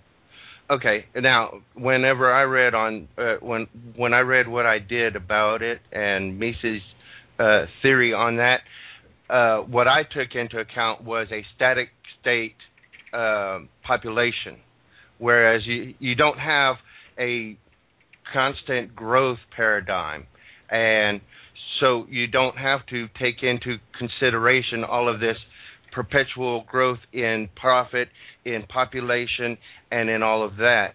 And so you don't really have to consider all of that. That stuff just flies out the window. But I still believe that it can still allow for growth and change in technology, and that technology can still advance and be considered, and this can be considered by virtue of the scientific method, in my estimation of things. So I don't think that it's entirely dismissive of the process either. Well, no, sorry. Even if the population remains stable, there is if there's going to be any kind of change in this. Look, the change can be as simple as a bad summer.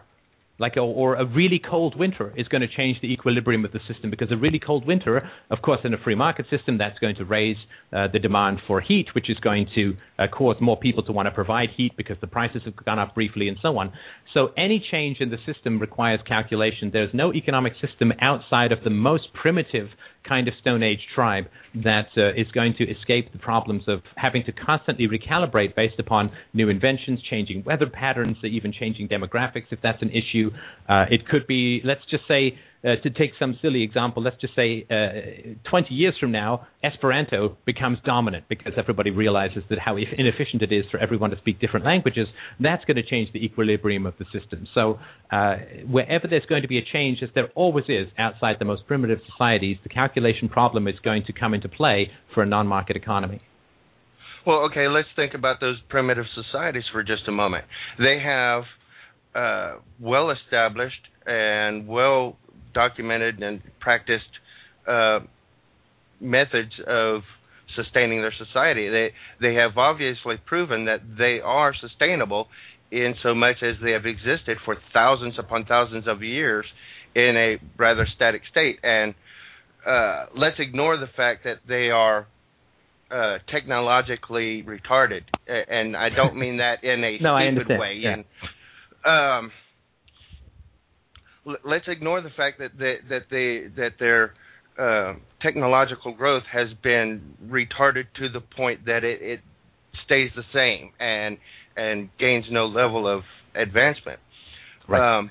But by virtue of the fact that they live within their environment and they are they don't grow as far as for their population size, except in so much as their environment will allow for. Whereas, right. and so then we I'm sorry, can you just, I'm not sure what your point is. I mean, my point is that if you get rid of the free market and you get rid of money, you're going to end up like that. And I don't think that's I don't want to live like that. Oh my God, I mean, what a terrible thing. I mean, it's all fun and games till you get a toothache or appendicitis, right? So I don't think that's an ideal for us to try and go back to living a bare subsistence existence. Well, I'm not even trying to suggest that we go back to a bare subsistence existence. But when we think about that society versus what we have today with a free market and most particularly a monetary system, a system of exchange, those systems had systems of exchange. They could trade between tribes and between villages and still subsist and still survive and be sustainable. So even they were able to have certain amounts of exchange, but they existed as a gift society where if someone needed something, then people pitched in and they helped. Here in America, we've had a few different societies. Those societies based on the Quakers and the Pennsylvania Dutch have existed for over 400 years. And they have taken on some technological growth and still subsisted and sustained themselves. Well, I would also point out that families are kind of centrally planned economies. I don't need to have a currency to trade with my mother to get food. Right. That's it. Just the difference is that, and I think this is the part that is kind of an oversimplification of the issue of various historical examples of failed, centrally planned economies, is they all had, beyond just the issue. It's like trying to track all the people that died. How many of them died due to the failure of the centrally planned economy, and how many of them died because Stalin is a frickin' evil person and should have never been in charge of anything ever? That would be my concern.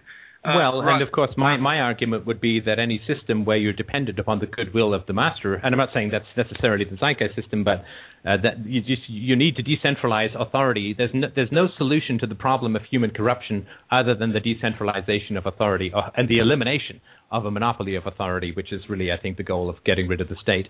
If you look at something like Europe, it is a balance of powers that has resulted in peace for the last 60 or 70 years, when for the previous 2,000 years, Europe had been almost perpetually at war in one form or another, except with the exception of the Industrial Revolution. And so the way that I view how to have a free and peaceful society is to decentralize authority as much as possible and to have competing interests in a peaceful environment and to make sure that people don't use violence. And the one thing that's true about the state, and I'm not going to speak about any particular sympathy I have for corporations. I think corporations are fairly monstrous as a whole. But having an existing entity with a massive police force, imprisonment and armies, the power to tax at source at will, the power to pass laws and compel everyone. That is it's like Sauron's ring of power in Lord of the Rings. It's too grave a temptation, and you can't have that kind of entity existing. Decentralization and competition is the only way that I know of to bring about lasting peace in human society. I really try to avoid as much as possible any kind of central solution, because I don't think anyone can tell what the future is going to look like. And the last point I make just very briefly is I don't care if it works or not. Like, as far as the free market goes, I don't care what the effects are, because it's a moral argument to say the non-initiation of force and respect for property rights. So the people who fought against slavery, they didn't say, well, if we get rid of slavery, things will be more economically efficient. That's not a very good argument, because it is for some and it isn't for others. It was more economically efficient for people who would get jobs in place of slaves. It was less so for people who were running slaves and selling slaves. And so fundamentally, I don't care what the future looks like. I don't care what the distribution of wealth is. I think there's lots of reasons to believe it will be much better than it is today. But fundamentally, it is not an argument from effect. It is a moral argument that we should not initiate force against each other, and which I'm sure we all agree with. I believe that we should respect private and individual property rights, because I think that's just a philosophically sound position that no other position can be held. And so to me, it's the moral argument. It's not, well, what's going to happen in a free market that fundamentally matters to me. The question is, what is the most moral way society should be organized? And I believe autonomy and self-organization is the only morally defensible, philosophically defensible approach. So again, I just wanted to put that out there, because you get these arguments from effect, well, what if this and what if that? And to me, that's like saying, well, we can't end slavery until we know exactly how every slave is going to get a job. Well, slavery is wrong. We don't have slavery, and the state is immoral, and we don't have the state. And that's my argument, and I'm sure we're all on the same page as far as that goes. Well, yeah, and I think actually that's an important point that people tend to forget about, is that there have been people in the past who, they did seriously benefit. I mean, honestly, I equate a lot of the living conditions in sweatshops to basically just be the new slavery. But in any case, I wanted to get into some another important point here, is that there was just a thought that I had in my head is reaching out to both sides of the aisle, quote unquote. Wouldn't it be wouldn't the situation be a lot better if the choices that were presented to people was if we were the left, because that's what people usually call the Venus Project, they call it leftist, and you guys were the right, and that everybody agreed that the one central concept that all agreed to was the lack of any kind of aggression principle. Wouldn't the world be a better place if you were the example of the right instead of neoconservatives or any of these other insane power-hungry people that end up giving your group of people a bad name, and we were the left, as opposed to any kind of coercive system that been brought up, the Soviets or whatever, are all both extremes. I'd say neoconservatives versus Soviets. That sounds pretty sound. And I think that would be a wonderful world to live in. And I, as I talked about in my initial response to Zeitgeist, I have no doubt that there will be a multitude of social experimentation going on in a free world. There is the free market of goods and services, but there is also the free market of communities. And I really think it would be I would give my left nut, seriously, I would, to see in a free system how these two systems would develop within a free system. Obviously, I would never prevent anybody from wanting to work with the Venus Project model, and I would obviously expect the same right of peace in return. But wouldn't it be absolutely fascinating, almost like a laboratory, which is exactly what would happen, because in a free system, there will be people who want to do the central computer thing and want to pay nothing for their goods and want to have resources allocated that way. And there are people like myself who, until I get a really strong answer to the calculation problem, among others, I'm going to say I'm not going to roll the dice with that community, but I would be fascinated to see how it would develop, and I would be more than happy to be proven wrong. If goods could be available for free, if everybody could be fed through central planning or central resource allocation, I think that would be fantastic, and I would just, I really would love to see what would happen. Well, allow me also to point out that what the real core fundamental is this. Okay, we suggest using the scientific method, not superstition, not politics. At least in politics in the sense that the money system creates. We suggest using the scientific method to reach solutions. If for some reason, for example, we have a problem with calculation, then we will figure that out, and then we'll move beyond it. The reason that that's not as dangerous as it is in politics politicians are inclined to continue doing things that have already been proven wrong because they don't want to look bad. All these people who voted for the Patriot Act, although it's obviously wrong, they can't come forward and say, I made a mistake, or they end up in a lot of trouble. I still remember John Edwards, during the Democratic debates, his speechwriters kept taking out the line where he admitted he was wrong about voting to go into Iraq.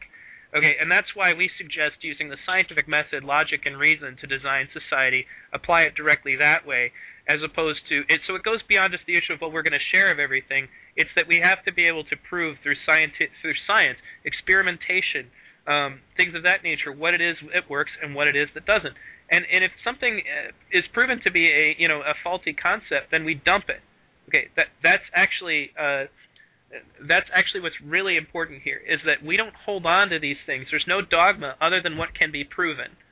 And if you can't prove it, or more importantly, this is also the advantage of science, is that in science, if you prove something else, okay, for example, that Jacques always gives, around the time the Wright brothers, a couple of bicycle mechanics were building an airplane, there were physicists that were saying that, people will never fly.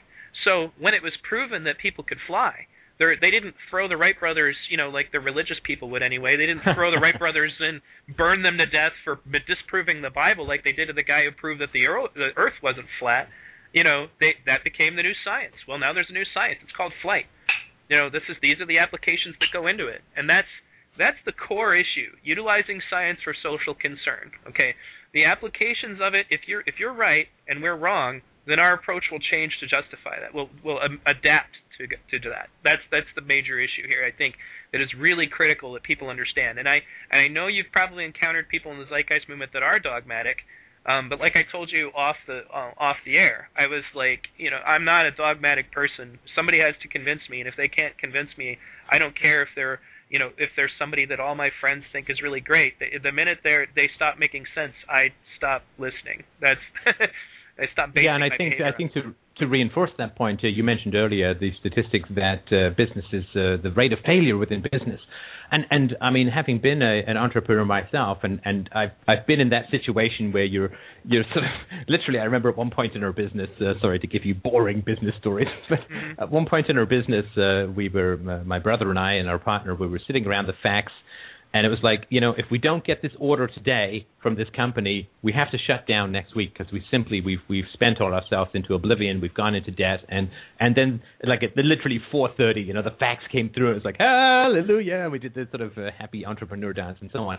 There is a lot of risk in entrepreneurial activities. If you think about it, entrepreneurs invest massive amounts of time and ego and energy into succeeding, and still there's a lot of failure.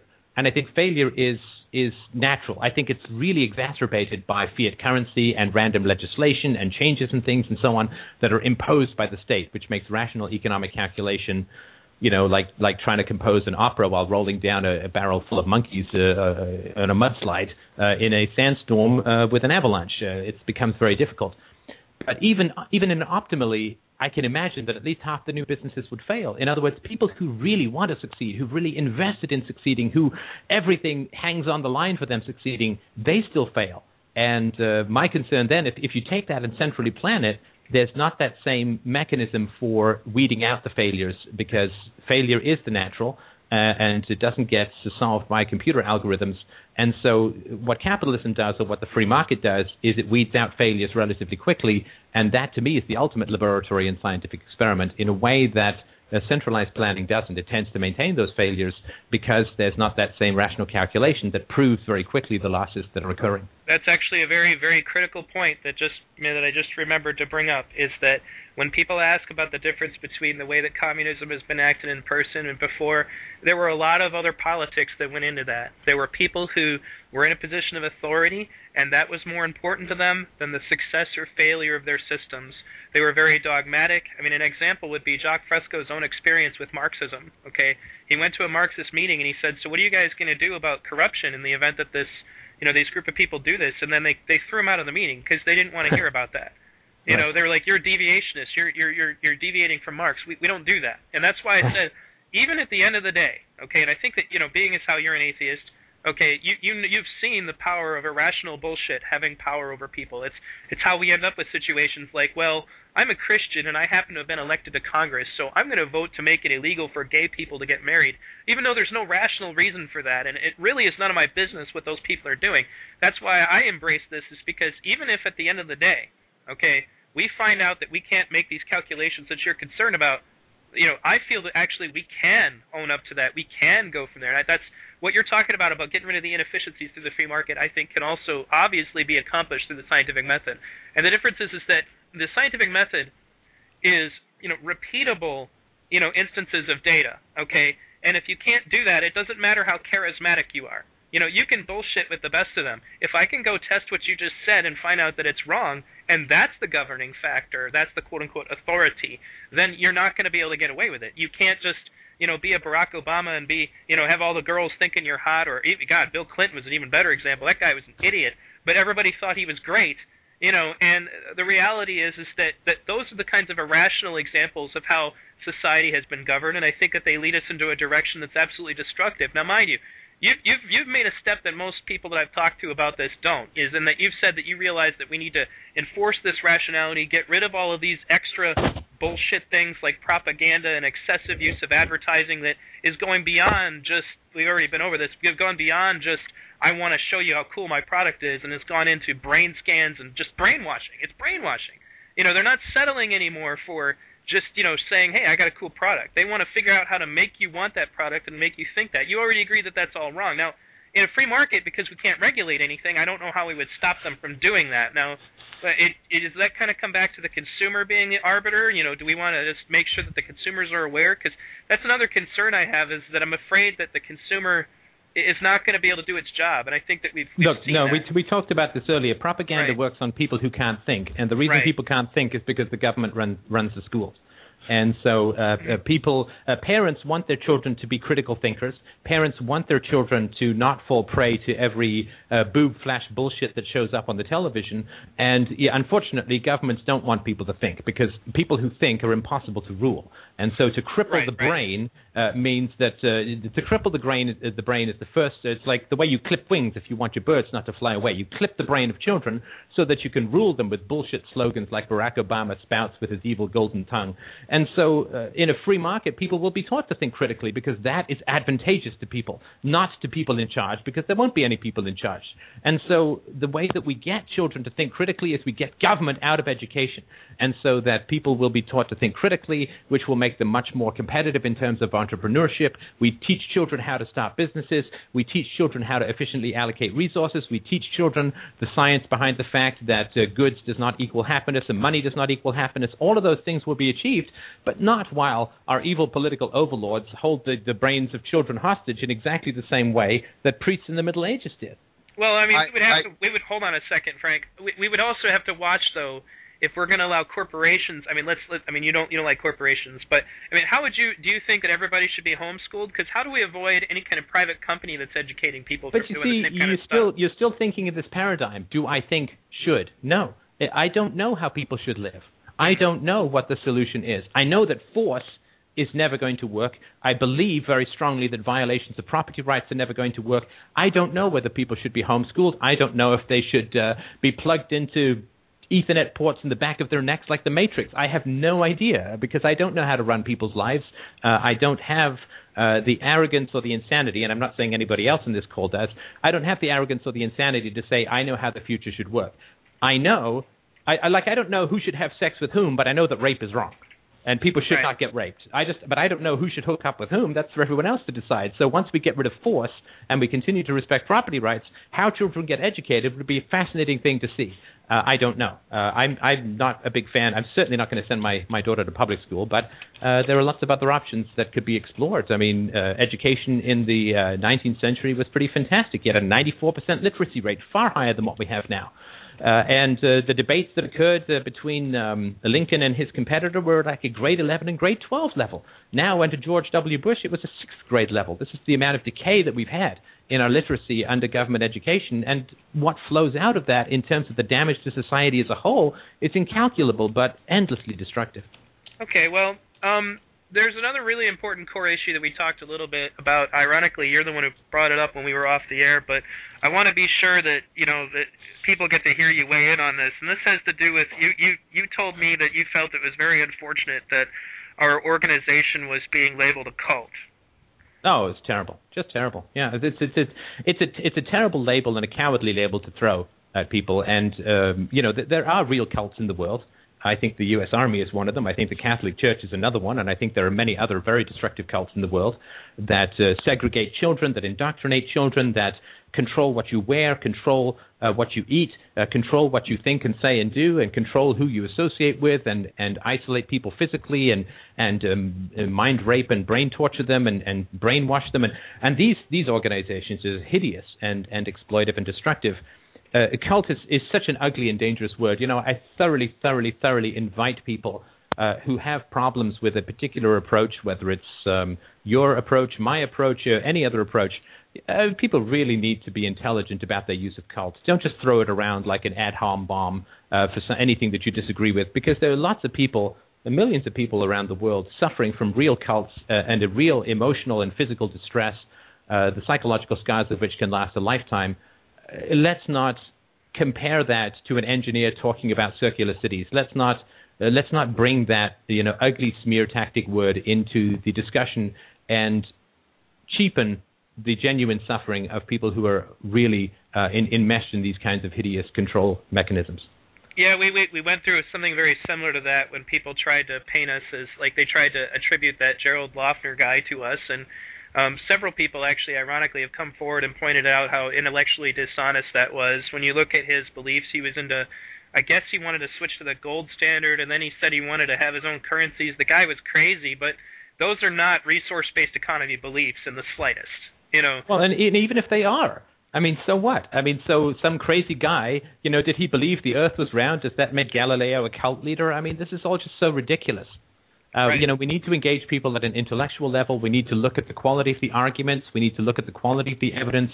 Just throwing the C-bomb around is childish and ridiculous and immature, and it shows a fear of thinking, and it shows a fear of rational examination, and unfortunately what it really does is it reveals somebody who was subject to extreme verbal abuse as a child, and that's the only way they know how to interact.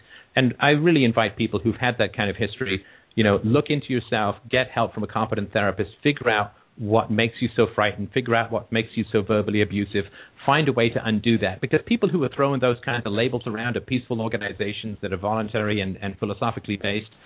Look, I mean, the least danger they do is to those organizations. By far, the greater danger they do is the way that they conduct themselves in their personal relationships. Your organization will survive these labels, and unfortunately, though, these people's personal relationships will neither survive nor flourish if this is their approach to two differences of opinion. Thank you very much for bringing that up. Now, Frank wanted to bring up another point, and we're down to like the last 5 minutes, so I hope that I could get you to come back on sometime so we can further talk about this. I think you and I know enough about these topics that we could go on for hours. Okay, look, I'm so sorry. I actually have to stop now. My wife just handed me a note that says she has to go. I absolutely apologize because I did commit to the 2 hours, but I will have to pull out now. All right. Okay. Can I make this one point real quick, Stefan? Because sure. I agree with a lot of what you've said. You have shown yourself to be a very rational person. I think there's a big paradigm lately going on with people spending so much time debunking each other and offering no other solution, no other alternative, no alternative information that offers a different perspective. And so instead of creating an environment of cooperation and collaboration, we end up creating this environment of me against you or us against them. And so I hope that certainly what the elite would want too. Right. So I hope that this radio show and this conversation will extend, and that we can form a cooperation and collaboration between yourself and our organization. Not necessarily get you on board with us, but, share opinions and ideas and concepts. I think I would certainly be open to that, and I certainly don't claim to be any kind of ultimate expert or authority on what will and will not work in the future. So I would certainly be happy to continue the discussion. And thank you, everybody who's been listening, and thank you so much to the host, and thank you to the callers in. I found it very enjoyable, very stimulating, and I hope that it was useful to others as well. Can you tell them where to find your show, Steph? Yes, freedomainradio.com, or you can check out my YouTube channel at youtube.com/freedomainradio. And now, my friends, I'm afraid I must absolutely pull the plug. Thank you so much for your time. Have yourself a wonderful week. Thanks a lot, Steph. Bye.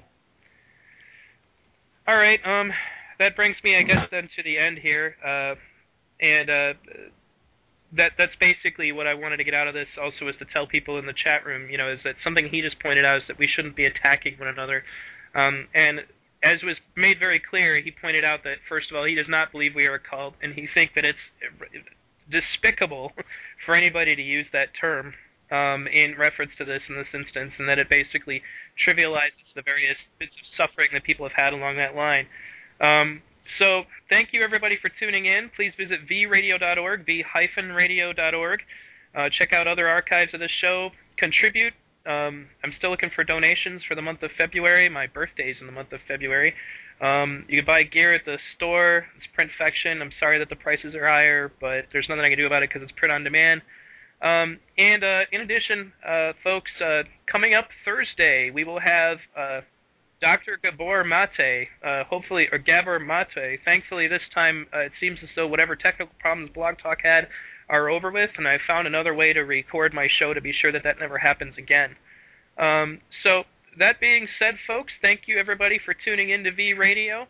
Also, one more quick thing. The guy Stormcloud's Gathering has agreed to come on my show. I have no idea how that's going to go, but I hope that he brings more than logical fallacies, straw men, and quote mining, because it's not going to go too well for him. Thank you, everybody. I'm going to leave you with some words from Roxanne Meadows and Jock Fresco. This is Roxanne Meadows. And this is Jock Fresco. And you're listening to V Radio.